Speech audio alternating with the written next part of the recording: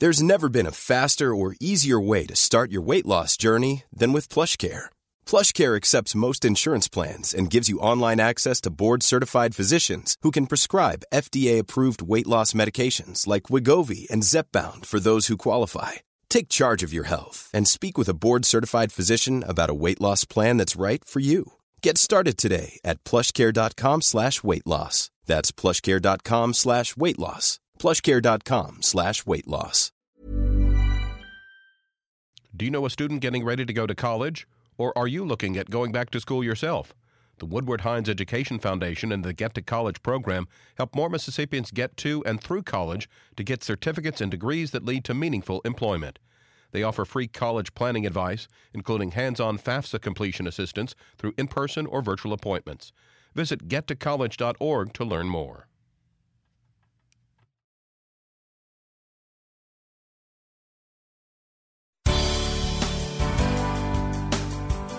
Good morning. It's 8:30 on Monday, August 22nd.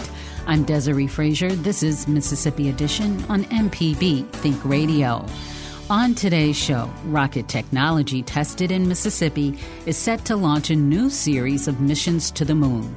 We talk Artemis 1. Then, a state agency's plan to get Wi-Fi service to those in need. Plus, the National Economic Council responds to the latest job numbers. This is Mississippi Edition on MPB Think Radio.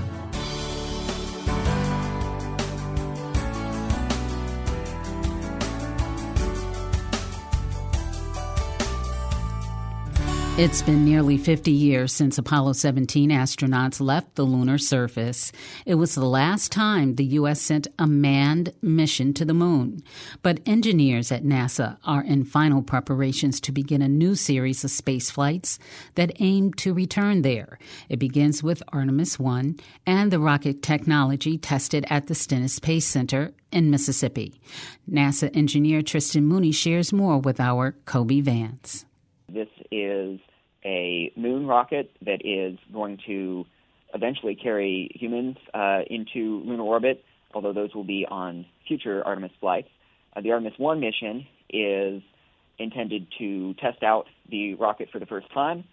Because this is the first launch, it's not going to have a crew on board, although there will be a instrumented mannequin. So this is really our only opportunity to fly this vehicle without a crew. So we're really interested to, demonstrate that the rocket is going to perform really well.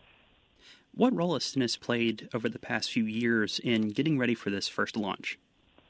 Stennis has played a really central role in preparing for the Artemis 1 mission. And the core stage of the SLS rocket is really the backbone of it. The core stage is the big orange cylinder in the center of the rocket. The two solid rocket boosters are attached on either side, and the upper stage and the Orion capsule are above it. But the core stage is really the backbone, and Stennis has tested the stage and has also tested the engines. How those tests go? So the engine tests are conducted on the A1 test stand, and the A1 test stand tests single RS-25 engines. The RS-25 engines are essentially a kind of modernized version of the Space Shuttle main engines.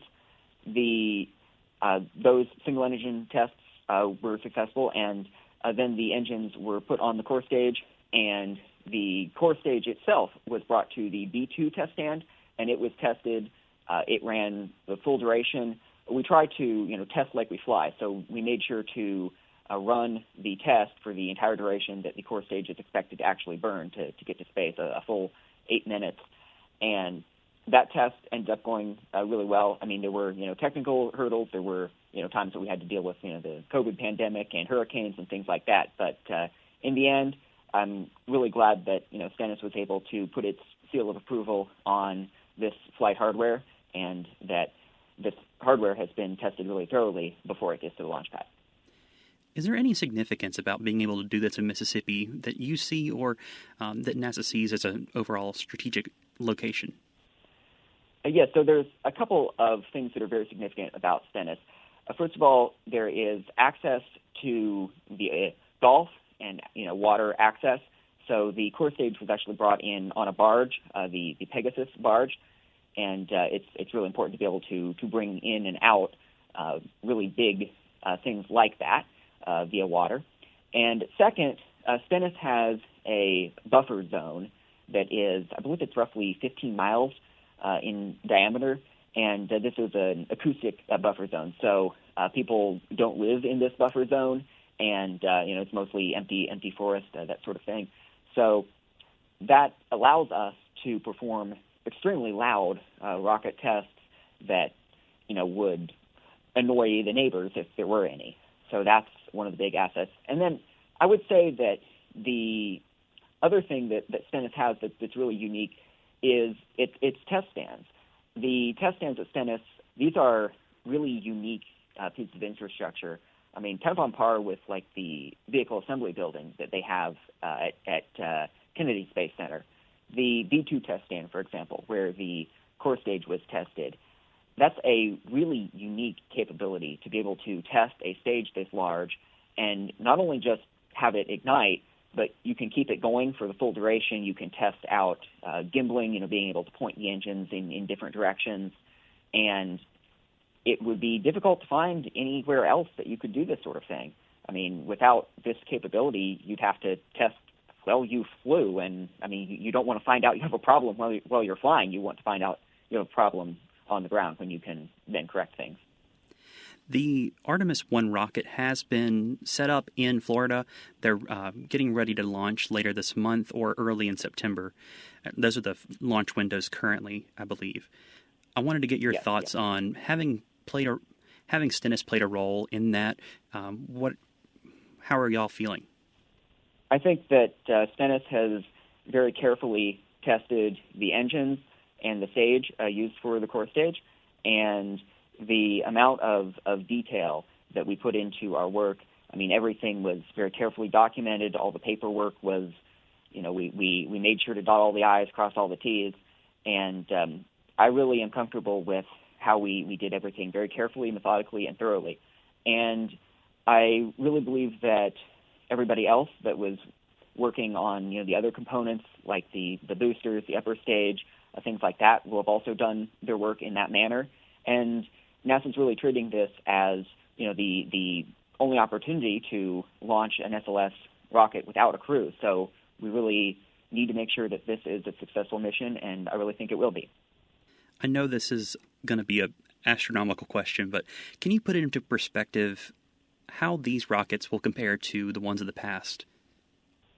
I believe the SLS rocket is going to have the most thrust at takeoff, I believe, of any rocket that's ever been successful. The core stage, I believe, is the tallest stage that has ever been built. And this rocket is something that there's really very few things you can compare it to. Probably the Saturn V that took us to the moon back in the 1960s and 70s would be what it could be best compared to. Is there anything we haven't touched on that you'd like to share with Mississippians when it comes to, the role of Stennis in this project or the future of space travel because of the, testing that has been able to be done at Stennis? I think that the future of space travel is really looking bright. It's been 50 years since we went to the moon, and I think that it's high time that we go back, and I think that it's amazing that we're going to put the first woman and first person of color on the moon coming up soon. And I'm really glad that Stennis has been an important part of testing the engines and the stages that are going to take us there. And I hope that people listening to this know that anybody who wants to get involved, if there's younger folks listening to this, if you want to pursue STEM careers, the aerospace industry is a pretty broad industry. There's a lot of people that work at NASA and a lot of people that work at NASA's contractors, NASA's partners that build a lot of this hardware. And it's a really interesting industry to get into, and it's a really nice time to get involved in it given what we're going to be doing with the Artemis program coming up soon. Tristan Mooney is a NASA engineer. Tristan, thank you for talking with us today. Coming up, a state agency's plan to get Wi-Fi service to those in need. This is Mississippi Edition on MPB Think Radio.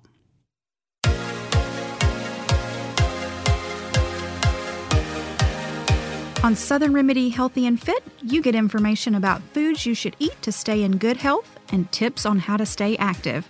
I'm Josie Bidwell, host of Southern Remedy Healthy and Fit, and Associate Professor of Preventive Medicine at the University of Mississippi Medical Center. Listen to the show every Monday at 11 or subscribe to the podcast by searching for Southern Remedy with your preferred podcasting app.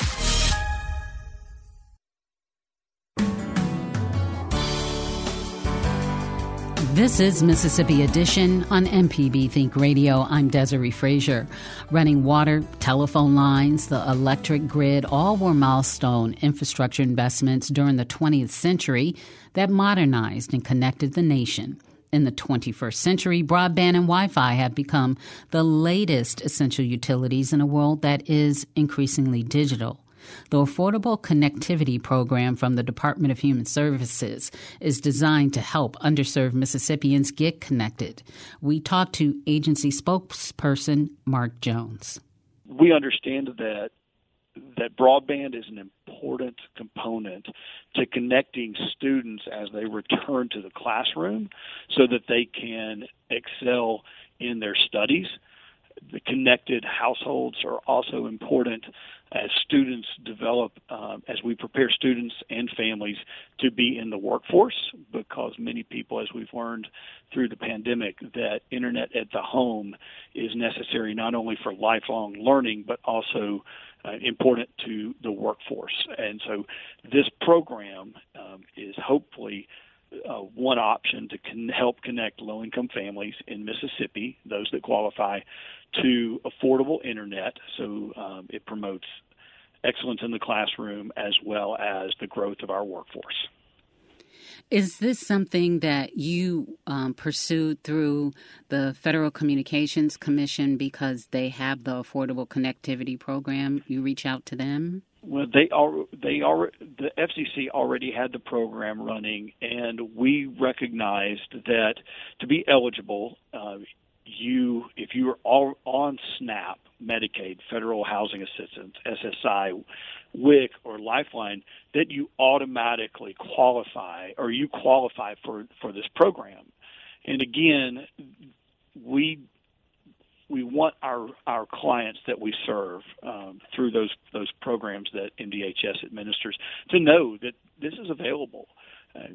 Connectivity is important for healthy education, healthy families, from a connectivity standpoint, from a workforce standpoint. And so, we believe it's our responsibility to make sure that people are aware of the programs that benefit Mississippians and also benefit Mississippi's workforce.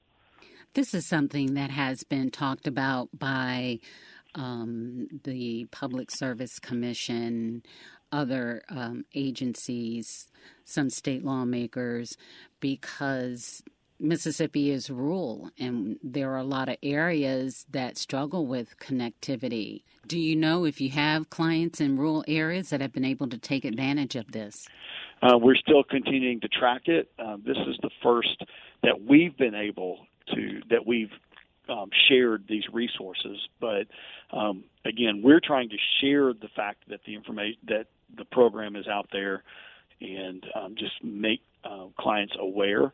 And we encourage them to contact their broadband provider. Again, if they live in a more rural area, many of the electrical cooperatives with the PSC have worked to expand, and Beam have worked to expand that broadband. So if you're wondering about the program and the availability of broadband internet, contact the local provider in your area. And day by day, there's deeper reach into rural areas of Mississippi. What is Beam?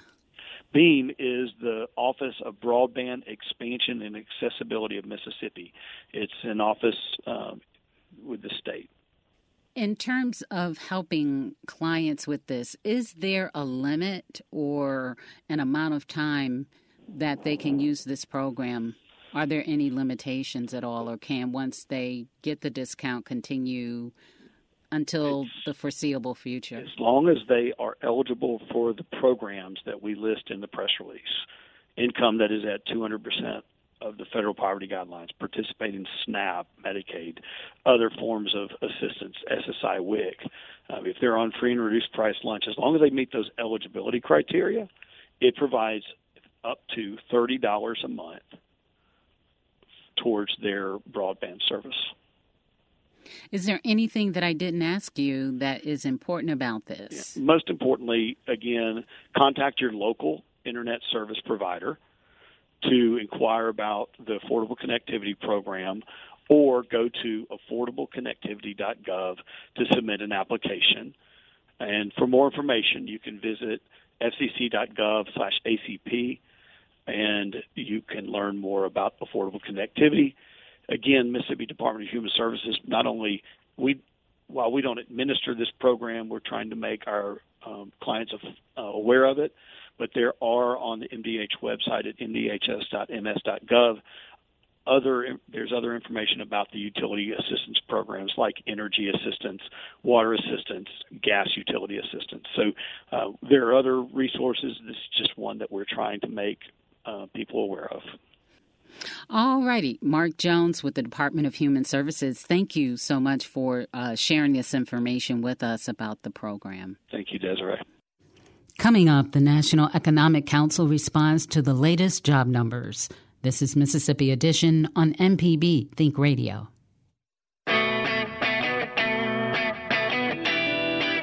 When you look at your vehicle, think of MPB. Need to get rid of your ride? Donate it by calling 877-MPB, the number 4, CAR. Need to have some work done on your truck? Listen to AutoCorrect Thursdays at 10, Saturdays at 11. An MPB license plate reminds you that MPB is with you wherever you go. Go to your county office and ask for an MPB car tag. MPB and cars, better together. Deep South Dining is the show all about the culture of Southern flavor, from fried chicken and collard greens to shrimp and grits and a glass of sweet tea. Subscribe now to the podcast using any podcast app or download our MPB public media app.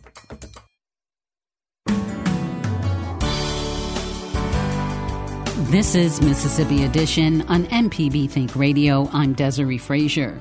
Mississippi is one of 7 states experiencing record low unemployment rates. Last month, the state reported a rate of 3.8%, which is more than 11 points lower than April 2020.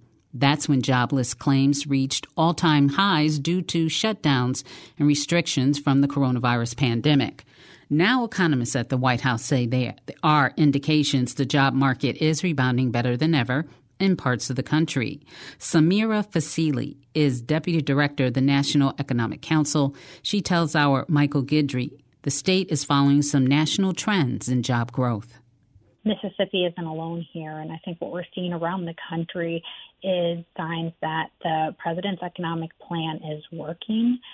Last month, we saw the lowest unemployment rate in 50 years. We matched the lowest unemployment rate in 50 years. We created over 500,000 jobs last month, and the president came into office committed to building an economy that worked from the bottom up and middle out. And these job creation numbers and these low unemployment numbers show that it's worked to get people back to work in record numbers and in record time.